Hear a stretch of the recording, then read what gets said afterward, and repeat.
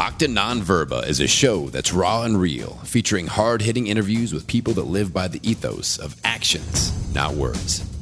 Marcus Aurelius Anderson is a TEDx speaker, best-selling author, veteran, and leadership and mindset coach.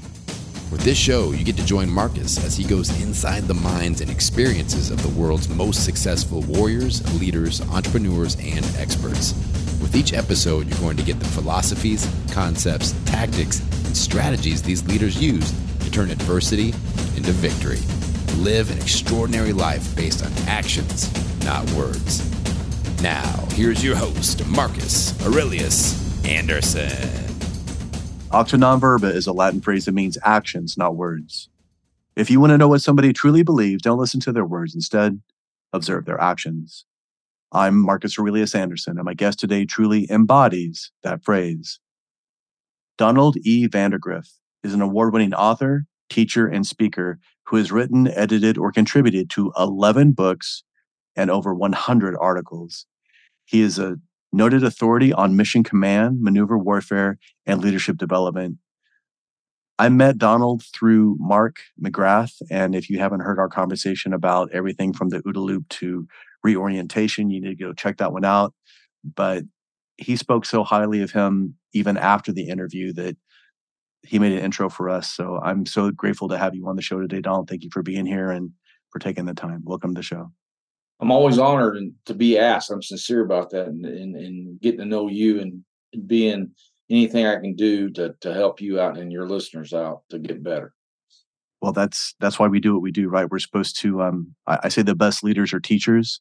And in my opinion, this is a great example of all of us have this, like, if you're a teacher, you have the heart of a student as well. So just like we were talking before I hit record, which I probably should have just hit record because there was gold in there, but we go through and we take this information and we consume it and we process it.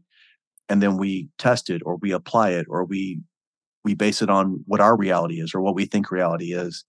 And I think that is very much a lost art because in technology now, it's more about people want to accumulate, they want consumption, but they aren't really focused on application or, give me the PowerPoint version of it. But then when they're under pressure, when they're facing adversity, all that stuff goes out the window. And now they're kind of stuck in this place where they don't know what to do. And as we know in combat, hesitation that leads to not only mission failure, but people dying. So we have to have the ability to apply it in real time. They're not into reflection either, reflecting what they just learned. Every session that I have, and it was prominent in the Gettysburg thing that Mark and I did in early October with VRail, outstanding company, great people. But we talked a lot about that. We had sessions after action reviews, AARs, which are done very poorly by the military in most organizations. And I'm always on to them because I've watched hundreds of them. And there are reflections. What did we just learn how we apply that? And the CEO of VRail, Lynn Morrison, great guy, took the time to do these AARs with his, I think it was 13 or 14 of his key people that went through this 2-day staff ride at Gettysburg, which Mark and I both facilitated, but it was about them, not us. So you can tell a true teacher because the less he talks and the more he involves the students, the more it's about the student and the ownership of the learning. Not most teachers that claim to be good or they're awarded to be good have very big egos, both in society and the military, and they dominate the stage. My goal is always to have the students dominate the stage and do most of the talking. So when I do my 1, 2, half day, 3-day, whatever workshops, the feedback's generally always the same. One, this went fast from the moment you started, and that's a reflection of they were constantly involved and they weren't worried about getting off or doing something else. And 2 is we took ownership of the learning. That's what's key. So that's my foundation right there of all the books and articles I've written on how to make more decisive, confident leaders that communicate well. And I agree. That's the sign of a great teacher, in my opinion, whether it be a martial arts instructor or again, even if you're doing pistol or rifle shooting, yes, the instructor needs to demonstrate because he wants to show you how it should look, and that also shows us that he knows what he's doing. But again, he doesn't need the reps. We need the reps. So if he's up there all the time banging out 30 rounds, it's like, well, you're cutting into our time to be able to learn the skill set. So as you were saying, and I can't echo enough. I'm a speaker. I've been on some big stages. I know some big people, and The GED guy, that's cool, man. yeah. But as you were saying, there are some people on stage that are more concerned about, hey, listen to me. Enough about me. What about you? What do you think about me? It's like, no, you need to be giving these people information that challenges them, that forces them to look back, to makes them reflect on what they can do better. And then again, whether it be speaking or the workshop, that should all be their time. Give them the opportunity. Don't just give them a bunch of notes, because if we give them a bunch of notes, if I hand out the notes, they're not going to take notes. They're not going to pay attention. And if I make them take notes and I'm telling them to write stuff down, it doesn't necessarily mean that it's going to be legible or they're going to understand it thereafter. So what do? We teach, do the AAR now, review, apply, do it again, do it again, do it again. Under different conditions. Absolutely. Absolutely.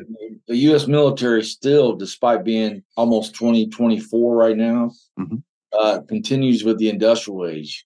So we practice, we give you the assignment, we tell you exactly what's going to happen. Then you read about it, then you come and get lectured about it, then you take a test, and then we move to something else. The continued evolution of learning is, I was at a cadet command conference in 2011, 2012. I was consulting them on how to get more adaptive leader, because that was a big move in the Army. And it dominated PowerPoint slides everywhere, how to be adaptive leaders. Well, ROTC said, we don't need, Sergeant Major Annecy said, we don't need you here. We're doing great as an Army. And I flashed up a slide.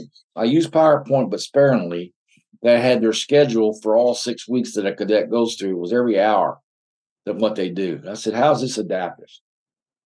That the whole year, cadet programs are shown exactly what they're going to do and what to train for, because they're going to make the greatest marks to be the top program. I threw out when I came to Georgetown ROTC in 2000, and I was the S3, the operations officer, and the XO, and the Commodore Cadets. I worked for a couple of great people who listened to me. I rewrote the entire curriculum. I said, we're not going to worry about advanced camp or whatever. We're going to develop to adaptability, how to think on your feet. And we're going to bring in the tools. I threw out all the cadet command PowerPoint slides and focus on trivial stuff. And then, because the hardest thing to learn is how to be adaptive and how to think on your feet. And then all the task training can come later, because it's rote memorization. Exactly. So I brought in tactical decision games and war games, and then free play exercises in the field, force on force. And by 2003, they were the number one program in the country. They went from 241st to number one in 3 years. Wow. And they stayed there for a while. But that was not only because of me, but people believed in what I was saying and took a risk.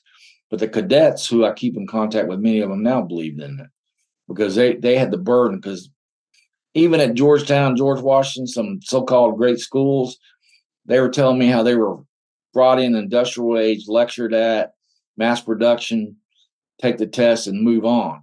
Critical thinking was a low priority, as we're seeing now in our society in many forms. So my focus is, I did my undergraduate, graduate, and postgraduate work on how did the Germans develop an incredible thinking, adaptive leader. That was their focus, because they realized under Helmut Moltke, the elder, the chief of staff in 1858, they realized that we're surrounded by enemies. We don't have resources. Our only resource is people. And Moltke saw the first operations order for the first exercise he attended in 1858, and it was like 700 pages long. And he said, we got to get away from this. We got to get to where we give people more empowerments. It took them a few years to get there. By 1870, the reason they beat the French was the initiative and adaptability of their junior leaders. And they held to that.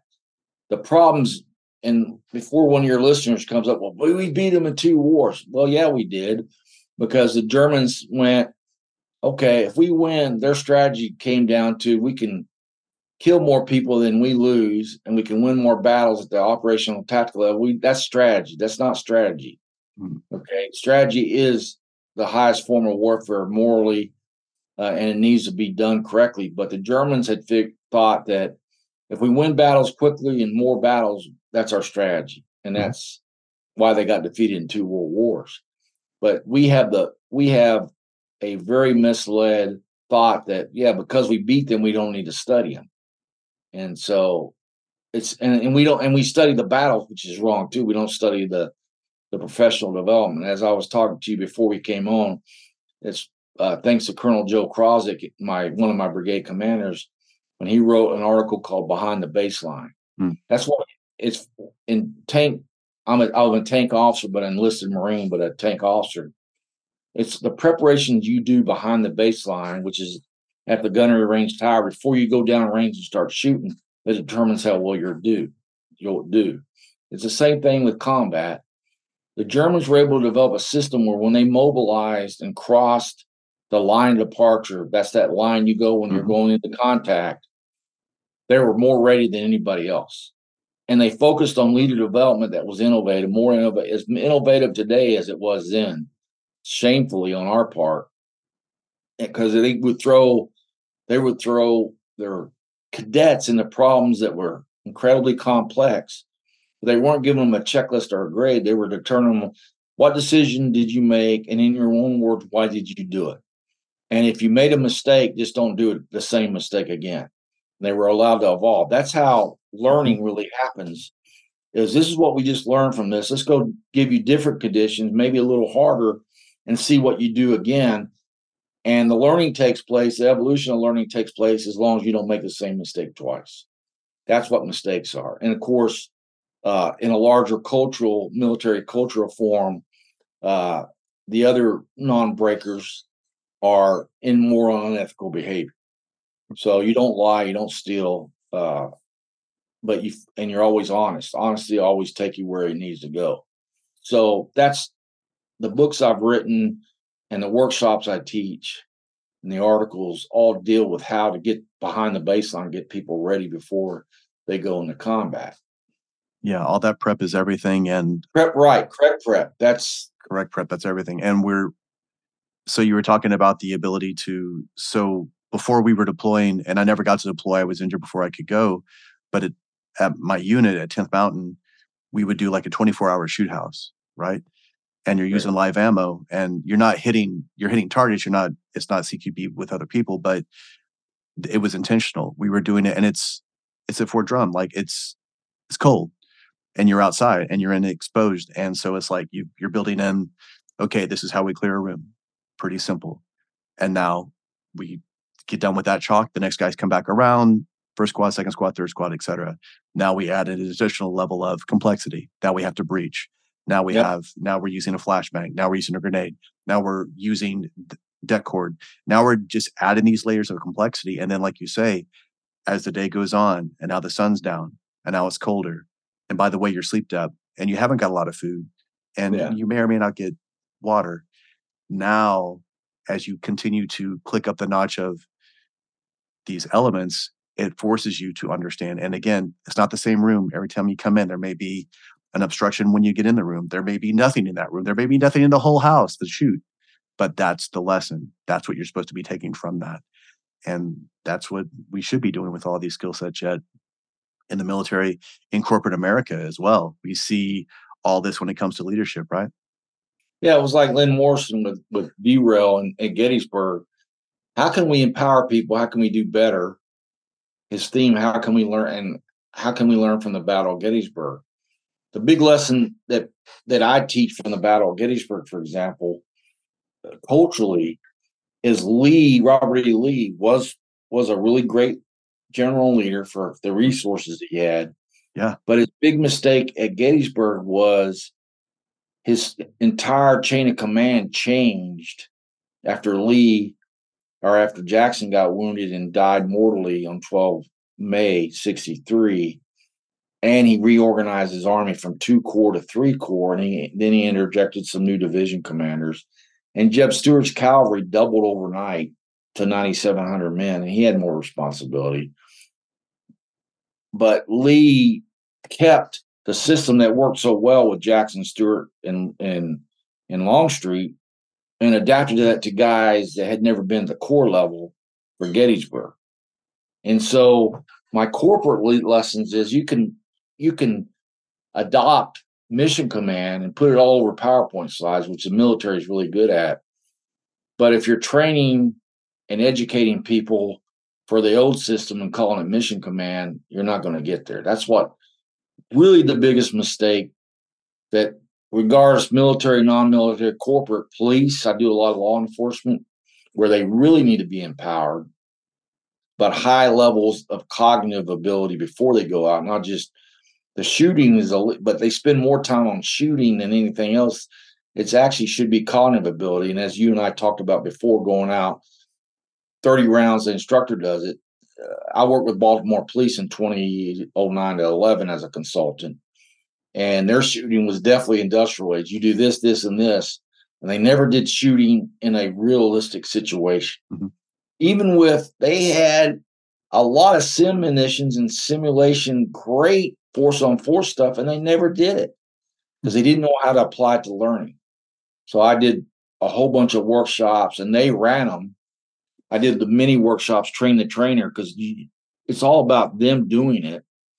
And then they go out and apply how to develop the adaptability and the empowerment and the confidence, build the confidence and the communication ability to do that. But yeah, the big thing is we want to do this mission command. We want to empower more, but we're going to use the old system of learning and training to do it, to get there.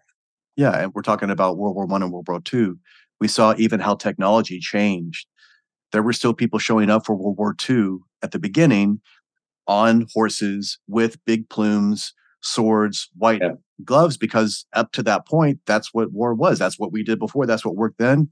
And then all of a sudden, technology comes in and we have different munitions. We have all these other things that have moved and evolved. And if we haven't done so, even back to your analogy of boxing, right?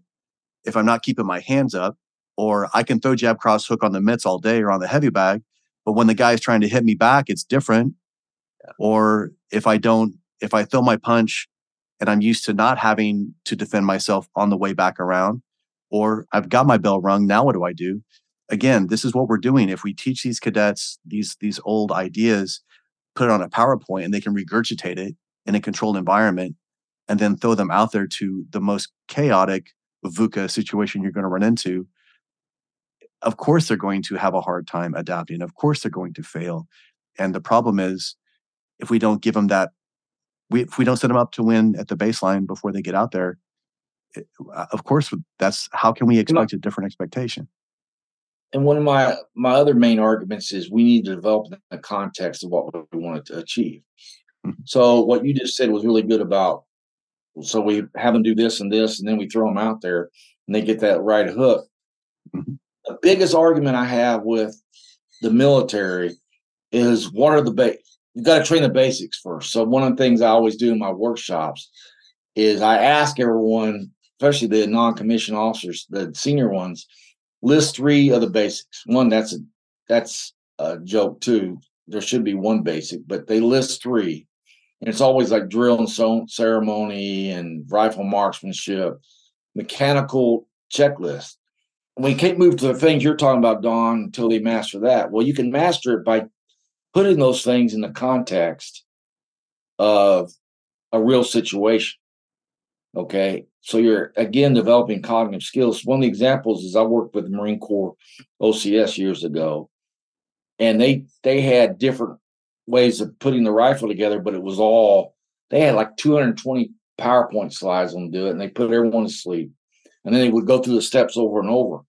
So what they, on their own initiative, they changed, after doing the workshop, they changed it where here's a situation where you may have to take part of the rifle, and they start teaching them out. Yeah, it was harder initially, but they started learning in context of where that would be essential. The same thing when Colonel Casey Haskins, who I consider, and Colonel Chad Foster, the current 3rd Corps Chief of Staff, 2 of the best trainers. I use that word trainer because it's a word that covers a lot of things, but the greatest 2 teachers on how to develop people to deal with complexity would learn how to do these things in context. So you're tearing apart a machine gun because you got a jam, but what are the other things you have to do before you do that? One of the things that when we did rifle marksmanship, for example, is dealing with a jam. So the old exercise, you have a jam, to fix it now. The new under outcomes-based learning exercise is what other things you have to do? Well, you have to seek cover. Yeah, cover's big. Teammate know they have a jam weapon, and then you show them how to fix it. So they're thinking about all those things in context, not, we're going to go through all these steps in the classroom and then go out. Now I'm just simultaneously achieving a lot of other things about cognitive development that I wasn't doing before, because in the previous industrial age, I had to do all this task training by the checklist, by the steps. If they missed one, they failed.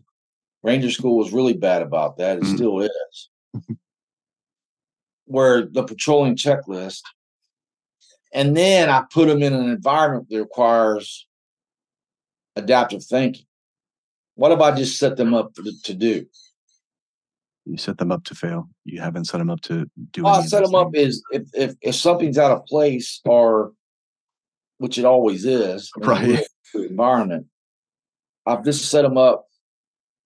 We got this mentality because it comes from Henry Ford assembly line.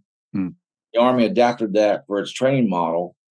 Is before you do this, and then you do that. Well, one of the analogies that Casey used to give, which was incredible, was, okay, there's 17 steps to make coffee with a coffee maker. That's the way we currently do it everywhere, in public schools in particular. Okay, but really what you want to teach is what are the 4 or 5 essential things you have to make coffee with a coffee maker? Coffee, electricity, the coffee maker, water, and I forgot the other one, the filter or something. Yeah. See how people figure that out. Okay. My wife, when we use our coffee maker, she makes coffee in a different system than I do. My brother-in-law, who lives with us, does a different way than we both do. But when the coffee's percolating, we still have coffee. You see what I'm getting to? Absolutely. It's we're coming to that same conclusion, that same result. And the beauty of it is, if we're doing it with other people, if this route doesn't work, Musashi, right? Many paths to the top of the mountain. So if this one's not working, guess what? We're going to pivot. We're going to flank this. We're going to take these other options. And you want to start that as early as possible versus later. Now, what we currently do is we're in the command and general staff college for majors. We're going to teach them how to be adaptive. We hadn't been doing that for the last 12, 10 years. It's too late. It's the hardest thing to do is teach cognitive development, and we got to do it earlier versus later. Yeah. Even I've got a friend that's a cop, and he was saying how that, like you're talking about, they qual every year. They qualify with their weapon, but like you said, it's in a controlled environment, and everything that you're discussing is true. He's like, I can clear like a stovepipe all day, but the odds of it actually happening to me here in the United States in a very clean environment, virtually non-existent. But what do I need to have every day? A big cup of situational awareness, a big capacity to have this cognitive function before I get there. That's what they should be teaching. But as you say, you can't put that easily on a checklist and say, well, all 100 people in this room have done this, so everybody here has the cognitive capacity. Everybody knows how to adapt. Everybody is in good enough shape to deal with the adrenaline dump. Therefore, we can pass all these people and put them into society. And I understand we're pointing out a lot of the problems, but I want to show that because until we understand how far reaching this is, it's impossible for us to start to unravel and come up with solution-based ideas from that. Exactly. So, like when I was in Afghanistan, I was in my room, not on duty, but I was a contractor. What was the thing I would practice almost daily? Magazine change. Oh yeah. I'm not saying throw the baby without the bathwater. Right. But those are automatic things, but I would do that to prepare to be in the context. I was always thinking about what's the toughest 2 things after I take cover if I'm in a gunfight. It's magazine change, which most people fail at, and fixing a jam weapon. I saw guys that were Marine sergeants that had 240s or saws in Afghanistan that had jammed weapons and would freeze up because they had never done it in the context of an actual fight. Now, how did you do that in learning? You don't need to shoot bullets at them, but you can do it in a free play environment, a free play environment where they're under contact and they're going to have jams and they deal with it. And you bring that out in an after action review and say, oh, when you had that jammed weapon, what did you do? Oh, I stood there and tried to figure it out by the steps, and I got killed instead of seeking cover real quick, letting my team know, hey, I've got a jammed weapon, I got to clear it. Yep. He just froze. Okay, one of his buds were smart enough to pull him undercover, and they fixed it. And they fixed it. The way he fixed it was, hey, you know how to do this. Just unjam your weapon. Now you're in cover. But you can tell by the training he had that he was fixed on, oh, I'm not in the context of a firefight. I'm in the context of what I did back at home station. Yeah. And for those of you that don't understand, the saw and the 240, like those are your heavy guns. For a squad and platoon, and your company, that's your heavy gun. Those are your heavy guns. So that 240 is throwing out a 308 round, and the saw is putting the 5.56 round, but they're doing it at speed. So if those things go down, you basically have a bunch of guys with M4s or maybe pistols at worst, and that's not very much quality firepower. So it's beyond just, hey, I'm trying to survive this altercation. It's like literally, this is the thing that should be giving suppressive fire to allow us to either exfil, to give suppressive fire so that we can counter, so that we can flank. It gives us the ability to stay in the fight. But if you have a dead gun and you can't get to cover and you're not thinking that well, again, those seconds count. And if we're not reloading, the chances are the guys on the other side that are throwing rounds down range at us are. And we talk a lot about that in the new Maneuver Warfare Handbook, the supplement to the original that came out in 1985 by William S. Lynn. This supplement was worked out by a team effort between Lieutenant General retired Jim Dubik, William S. Lynn, myself, and Special Tactics, which is a training organization consisting of Tier 1 operators, retired operators. And when they wrote Annex A, which was a tactical replacement for the original, they focused on how that applied to small unit tactics.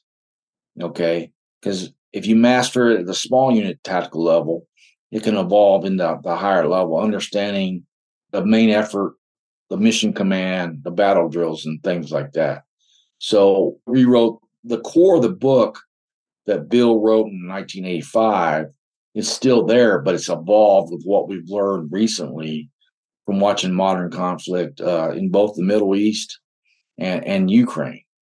The principles of maneuver warfare apply, even with the advent of drones and electronic warfare, cyber warfare. It's still the same principles apply, and you want to teach those in context of a problem. The biggest success of when we do workshops, and this is another thing on feedback other than, hey, we started and before we knew it, we ended. The biggest thing is you did everything in the context of a problem. Like, as I said, that's the best way to learn in the context of a problem, as long as you're allowed to fail. And that's the case, right? I mean, the biggest mistake is repeating that mistake unnecessarily. The whole idea is to get the repetition, to figure out what it is, and then reassess. And you were telling me that recently you were doing, it was a counterterrorism training, and you were talking about the OODA loop. And we were saying how Mark McGrath, the work that he's doing with Punch, the work that they're doing with their stuff, and then all the incredible books you've written. This is something that is very much, people understand how important it is, yet they don't understand it in context. And then you have some tremendous examples and even games that you use to help people better understand it and process it in real time. So and this is something that I worked out with Colonel Foster, Chad Foster, when he had me down to do his garrison command at Fort Hood, the 3rd Corps Garrison Command in October of 2021. I've always been thinking how to make the AR more or facilitate learning the OODA loop. And we finally hit on it. And what happens is you do a tactical decision game or a war game, and then you do a facilitated review of that war game. The outcome is, what do we learn from it? Well, with the OODA loop, observe, orient, decide, act, we know the orientation is the most important aspect. What is driving me to make the decision? Now, observe there's issues, but what is that key thing that's going to decide and have me act a certain way? And so I'm like, in combat, we base decision maker on two main categories: facts and assumptions.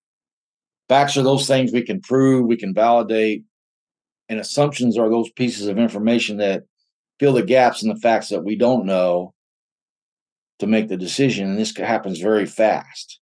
We do it in everything, martial arts. You have an opponent that may be the same discipline as you're in, but there's certain things you have to assume when you're dealing with him. Same with me when I was boxing and rugby and all that. So you make those assumptions until you know the facts. So when we do the AAR, we list the facts. The students list the facts. What are the facts of this problem? And then we go down and have one vote, one fact. Say you have 27 students and 15 facts. These are things you knew about the problem. And when they're given the problem, they're allowed a limited amount of time to write down what I'm reading to them, to start teaching them how to listen. So it's again in the context, and they're given limited time to solve the problem. This is not like I'm giving you a problem, I'm giving you hours to solve. They all say that, by the way. Well, if we had more time, but so we do these after action reviews, and they eventually go student facilitated. But when I'm facilitated, the students they go down and vote for, so say they have 16 to 17 facts, and you have 20, 25 students. Most of my workshops are 20 to 30 students. And each student gets to go down and vote, or we go down each fact, and the students get to vote what they think is the most important fact. Okay. And you'll get this wide array of what people think the most important facts are. And then we go back and we ask one or two, because of time, why did you think that was the most important fact? And the biggest comment we get from that is, I didn't realize Tom over there or Mark over there, their orientation was different from mine. And they're starting to discover. So when we tell people about, we build teams, you start learning about your teams, because what makes teams good is the ability to offset the weakness of other members. We don't like using that word, but every member brings a strength and a weakness. Okay. Unless they're a God or Lord Jesus Christ, they all bring a weakness. Okay. And we've got to start admitting that and stop being this political correctness crap where everyone's great. Well, we all have weaknesses. I have weaknesses. You have weaknesses. But a great team overcomes that and compensates for it. And one of the ways we do that is you're learning. Well, Mary, I had a thing one time where this one gal, she was just quiet. She was very smart, but just a quiet person. And when we kept doing these problems, and she would bring up this fact that no one else would think of. And they would go, wow, we didn't realize you were like that. So not only they're learning about the OODA loop, the orientation, but they're learning more about each other. When we did the garrison command a couple of years ago, same thing. I didn't realize what's her name or his name would see it that way. I didn't see it that way. So that's the purposes of it. So we go through that, and then we do the assumptions the same way. They vote on what the most important assumption is, and they all say why they thought it was. And then after that, I finally say, this is the period that you can change your course of it. Now you know all the facts and assumptions. You know why the most important orientation was for both. Would you now change your course of action?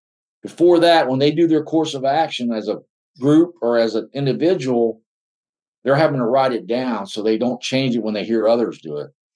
Because what I learned, I watched hundreds of Marines and Army leaders do tactical decision games and war games and case studies.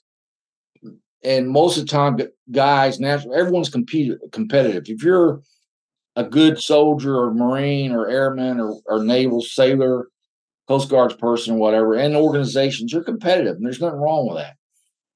But we want to keep the integrity going. So what I used to see is people, all the leaders would say, oh, that was a good course of action. That's what you did. Bill, what did you think your course of action is? Oh, I did something similar. that's not you taking ownership. That's not character. You're basically riding, I call it piggybacking what that person just did. So they have to write it down and read exactly what they wrote when they read their groups or their individual course of action, their decision. And then at the very end, okay, you can stay right here. Was your course of action based on what you just heard, the one you would still stick with? And you don't have to, there's no shame in changing it, but you just have to say why you changed it. And then at the very end, of course, because I base all my TDGs off historical, I just evolved. And the difference between a case study, which Dr. Bruce Goodmanson does so well, and a TDG is a TDG can be fictional, whereas a case study is based on an actual historical event. Yes. And Mark's currently on Bruce's weekly case method study. He does 3 sessions a week. If people want to sign up, they're free. Bruce puts out an email. Just look up Bruce I. Goodmanson, the Tactical Notebook, and you can email him and sign up for him. He's got an array of allied and friendly officers of all ranks that do them. But so we do that at the very end. I said, this is what happened historically. This is where I got this problem-solving game. But the cool part is their final homework, regardless of the length of the workshop, is you've got to come back tomorrow or this afternoon. You have to work during lunch and develop your own decision game that's centric to what you do every day in your job. So for cops, for example, the next day they came back and all day, because we had 5 different groups. And I even use a problem to put them in the groups because I want to show them I go, what's the standard way you put people in the groups when you do a class? I go from a list or I call them out. Right. What did you just do to your group when you do that? I took control. I didn't empower you. Yep. They don't even think about that. So when I had, okay, Mary Jane, Tom, and Bill and Marvin, you're in this group. Well, I've got a problem that shows them how to put themselves in their own groups that empowers them to do it. And they've never thought about that. My other purpose of doing that is if you use your imagination, you can and apply the methodology, you can use this problem-solving learning methodology to solve all kind of problems and make it fun. Because they all say they have a lot of fun at these things too. They're challenging, but they're a lot of fun. And the other factor I use is time to show them how to use time as a stress factor. So they come back the next day and they, like the police did, 5 outstanding scenarios that they may run into in New York City that were all different, all well done, all well facilitated. So they have to facilitate the decision game, and then they have to get critiqued by the whole class, including me and my partners, as how they did, critiqued. The Garrison Command, for example, at Fort Hood, they did decision games. They later told me they used it for one was how to deal with an ice storm and what were the things they would have to do to fix that in a problem context. And they never thought about that. We got this SOP that says these checklists. Well, put it in a real problem and let people solve it right there, and then talk about how good that problem or that solution was to it. So that's basically the methodology. I use military tactical games or tactical actions at the squad, platoon, and company level. And one of the only really criticism when I do non-military organizations or non-Army Marine organization is, why don't you do police games the whole first day? What do you think I don't do that? Because you're not teaching them anything at that point. Well, I want to take them out of their comfort zone. Yeah. I'm focused on the methodology, not what they already kind of know. Exactly. Okay. So that's the reason I do it. But if there's one criticism, the other criticism too, which we're going to fix, is if we're a non-military, non-tactical organization, give us like a flyer that has the symbols and what a squad means. And they're right. I've got that from Bruce. I'll get that out in the future when we're doing a thing at a college for an ROTC program in January for 2 days. A teacher cadre had to use this for the cadets there. The dean of the leadership college there is really big into this stuff, and he's having us down. So I'll have a flyer that this is what a symbol means. That's what, a 240 is.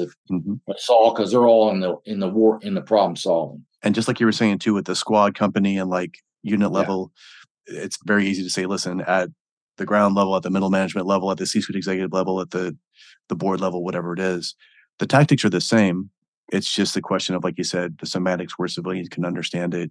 Yeah. Jocko Willink, when he's talking about 4 laws of combat, it's funny when people say, well, this isn't combat. It's like, I'm not trying to say that this is combat, but everything that we're describing is combat is the most stressful environment that you're going to be in ever, the most VUCA environment you're ever going to be in. So if these things work here, imagine what happens when we come into a controlled environment where we're not under fire, where we can actually get sleep, we can take care of ourselves, we have open communication, and now we have this situation that says, hey, this customer is unhappy. It really sets us up to win, right? That's excellent. What was cool was the day the maneuver warfare. So I spend 3 or 4 hours a day studying constantly something. And I saw Jocko did a presentation on Bill Lynn and maneuver warfare and the OODA loop. And I'm like, man, that is so. So I posted it on LinkedIn with, well, here's Jocko talking about what we just put out in the maneuver warfare handbook, the new one. Because the new one is not a replacement for the 85 version. It's just an evolution or supplement. So that's what. Another good story. We did this. I won't name the think tank because they don't want that. But we did a major think tank in D.C. for cyber warfare, for ransomware. And we've applied that methodology there. And the CEO loved it. All the people loved it. Because what they expected us to do was come in and give them a lecture. And we put them through a problem with no preparation on their part, a problem. Again, everything, as long as you try to give an answer based on what you know, not what I know you should say, that's pain-free environment in that it's painful, but it's not going to cost you anything to say something wrong. Okay. So we did this big cyber exercise and did the same methodology. And these were all IT people. And they said, this is great. This is because, one, we learned about each other. We didn't think, because we're always operating independently. We're as a team, but cyber as a team.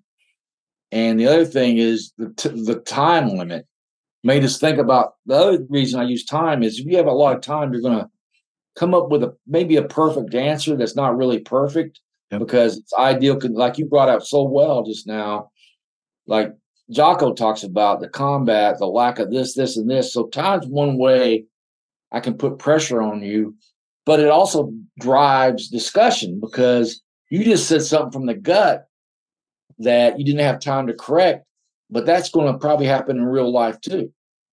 Yeah, it gives you that urgency, right? Without a deadline, time means nothing. So we have that as a constraint that, as a matter of fact, in Jocko's leadership loop, the very first thing he says is, boom, what's the time constraint? Then the 4 laws of combat, and now we go through the rest of it. So we see that it doesn't have to be a combat-oriented situation for these things to be very applicable. Oh. And I love what you pointed out, which is it's a low-cost environment. As long as I can just check my ego, but even in corporations, we see what happens. There's ego, there's ranks, there's ideas, there's expectations. But if they can just put all that stuff to the side and say, listen, none of that really matters. As a matter of fact, I would rather you fail here a lot than fail, because what happens, these are, if it's security, it's definitely a Reese option. If it's combat, then people die. But in corporations, we could make $1,000 mistakes now in this environment, as opposed to making hundreds of thousands of dollars worth of mistakes because I'm concerned about what somebody else thinks about me. It's like, no, that's not what this is.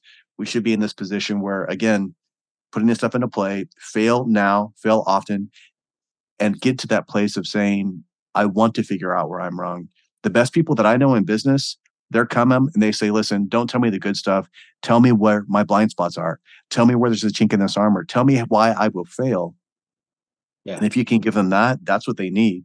Of course, you want to support them. That too. Oh, yeah, absolutely. Mark McGrath's good at that. But here's the other thing you brought up is when we put people in their distinct teams, which is early on in the workshop, I always make one of the criteria is the junior person in that new group has to be the leader. Yep. Because normally if you don't do that, you're going to have the alpha male, female, and they're not. And guess what? Everyone says, wow, I didn't knew that person knew that or could do that. Or they said, thank you for letting me. They already start practicing the communication.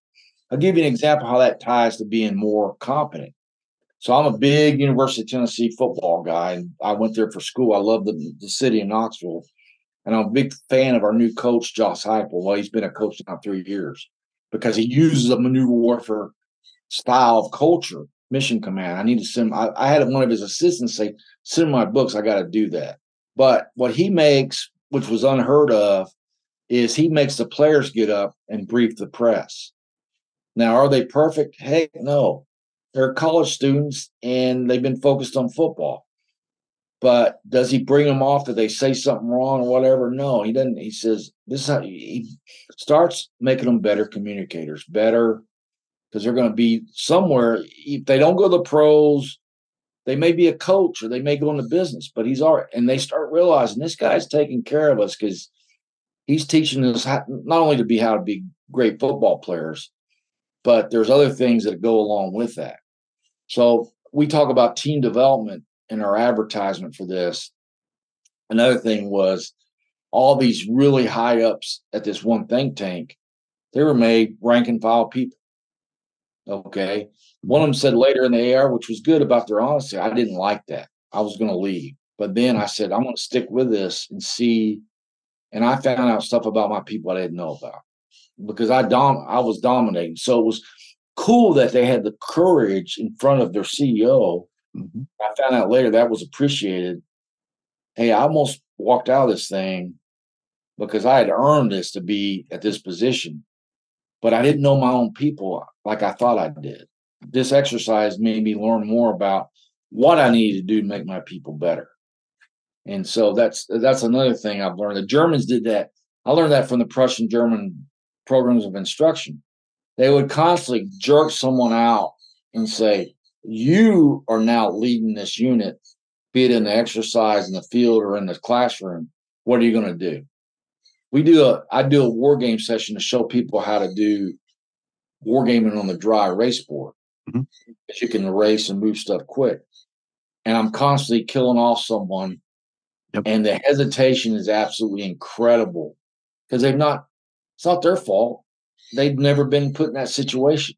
Mm-hmm. But what's been proven historically is when you do that, the unit gets better. Despite what top-down, centralized people think, oh, if I empower and make them better, they're going to replace me. So what? But if they become more empowered mm-hmm. because you develop them correctly, that's the key word. Not just giving them the power, but you've got to develop in the correct way because they start taking ownership of that unit. They start saying, I am someone in this unit. Mm-hmm. But the saying is true. Before I can be a good leader, I've got to be a good follower. Okay? But that doesn't mean blind obedience. That means, hey, boss, I know once you say something, we got to do it, but I don't think this is the right way. That's the kind of organization you want. That's the kind of organizations I ran, and it was better because of it. And just like you said, just like with that opportunity that you were presenting to those people in that war game, you were giving them that ability to exercise trust, to exercise vulnerability, to put their neck out. And now what does that do? That tells everybody else, hey, we have this dynamic subordination. Like you can all lead. We're pouring into all of you. We trust all of you to make a decision. Just like when you're at the range, everybody's a range officer, right? So if somebody's not putting their weapon down range, I don't have to say, hey, this guy's not doing it. I can go over there and get his attention so that he's not doing the wrong thing. And that's exactly what we want. And that's encouraging that behavior, like you said, in real time. So when you kill that person off and say, hey, you're dead, it should just be fluid. Okay, who's the next person? What's going on? If we all know the mission, we all know what the operation should be. Again, this gives us an alternate route, more maneuverability, and all the things that we need, especially in corporate America now, especially in any kind of business that's trying to reach excellence. The other part of things that we do too is when we get out information, we deliberately leave out key information. I'm trying to encourage questions because people are, if I have a meeting and I don't have any questions, there's something wrong. That's a mark of a top-down scared organization.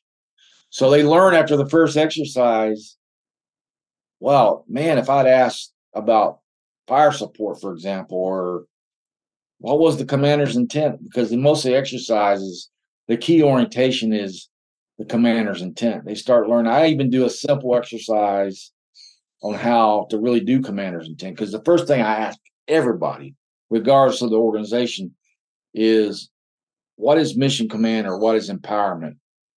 A bottom-up organization. I get 50 different answers for you, military or what regardless.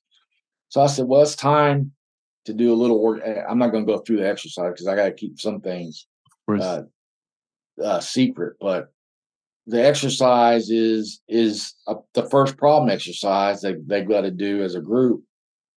Figure it out. But it's simple instructions, simple intent. And then we end up doing like a 20, 30-minute AAR about it. Because they don't, we've all heard about mission command or empowerment, but the missing part of that is a sound commander's intent. Not a commander's intent that I even got in my last job in 2021. Don, go out and make it happen. What are my limitations? What is my time? Okay, that's not micromanagement. I'm going to give you an end state of what my vision of success is that supports the higher intent, but there's some, I call them parameters. Mm-hmm. I like that word better than limitations. There's some parameters that I don't want you crossing. One is I need this done by this time. You cannot believe the number of times myself, and I've talked to other people, that I had people look at me and say, when do you want this done by? Why? Like, how dare you ask me that? Like they left them the freedom to tell you when it was going to be done when they were getting antsy. They didn't want to tell me, well, this, and the other thing was this sound intent. The sound intent is what the vision of success looks like when the smoke clears, what Mocha said, okay, with some parameters or limitations. You get two extremes. You get an intent that's so detailed that's the concept of the operation, but micromanagement. Or you get one that's so vague, it doesn't really tell you anything. But the poor leader will still give it to you and then chew you out for when you didn't meet it. Yeah. But that happens a lot. That happens more often than what should be happening. So we get all into that in my workshops and in my books. We talk about that and how to prepare for that. Yeah, and that's what we need more of. Don, I could talk to you for hours, and I'm going to have you on in the future again as well. I want to be respectful of your time. I think we've given some tremendous information and value and quality for people. You mentioned a couple of books when I was asking before. What are the 2 books or 3 books that you would recommend that are very much in line with everything we've been talking about, from some of these war games, some of these, the understanding of what Mission command, if there was a Bible on how to do this, it's Adopting Mission Command. It's an academic book by Naval Institute Press. It's on Amazon. The drawback is because they're an academic press, it's a little expensive, $49.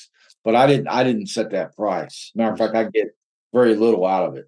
The good thing is came out in 2019. The good news is there is a Taiwanese version now. The Taiwanese are using it. Oh, well, that was one of the biggest honors I've had. The Germans are thinking about doing it, even though it's all translated from their work. Mm-hmm. The second big book is Outcomes-Based Learning, Professional Handbook. Mm. So it's actually different from Adapting Mission Command in that it gives a lot more examples of how to do it. And it was written by a committee. I wrote a lot of it, but the committee consisted of former Tier 1 special ops guys and I working together. Like I told you before I came on, it's funny. I was a tanker, Marine infantry, but armored tanker. But a lot of my good friends are former SF, Ranger, Delta guys. But because I think, and they agree with me that the stuff, how they learn should be throughout the force and should be throughout society. Agreed. So those are the main books. And then we just had the new maneuver war. It's called the New Maneuver Warfare Handbook. And you go to just look up special tactics. That's where those books are at. Amazon has them all too. Yeah. And I highly recommend all these books. If you're a leader, if you want to be a leader, if you are an entrepreneur, if you're in business, what we find is people like to use symmetrical ideals, but they're in a non-symmetrical world. And so what happens, just like everything we're talking about, death by PowerPoint, this is what's supposed to happen.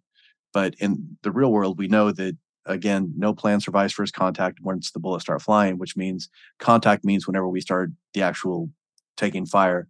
So once that happens, we have to understand that if this book is already flawed when it comes to reality, why would we adhere to that?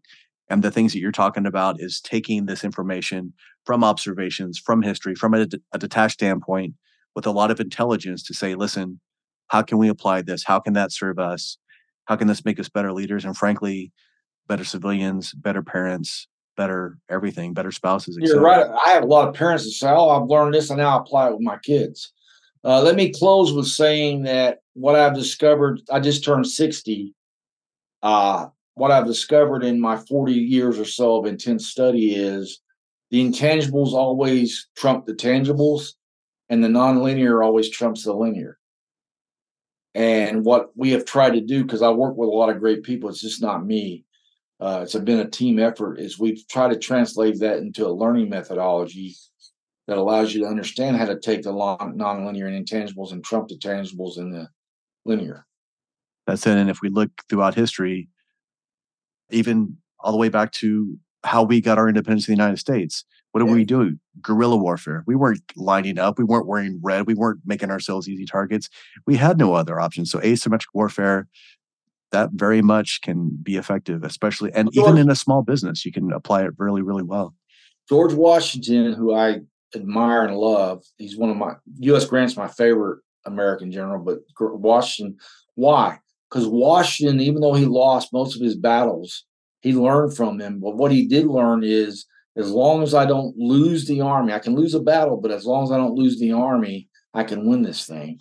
And he, despite his background, he was a very wealthy man. He lived in the field with the army and led. To me, his greatest victory was at Trenton, when incredible odds, he has everything to lose, and he did what he did at Trenton because of character. But you know what he did, what I found out reading his papers and all, there's a great George Washington library at Mount Vernon now, is that he constantly would listen to all his subordinates and take in their ideals. And a lot of times his concept was not what they recommended. He went with what they recommended.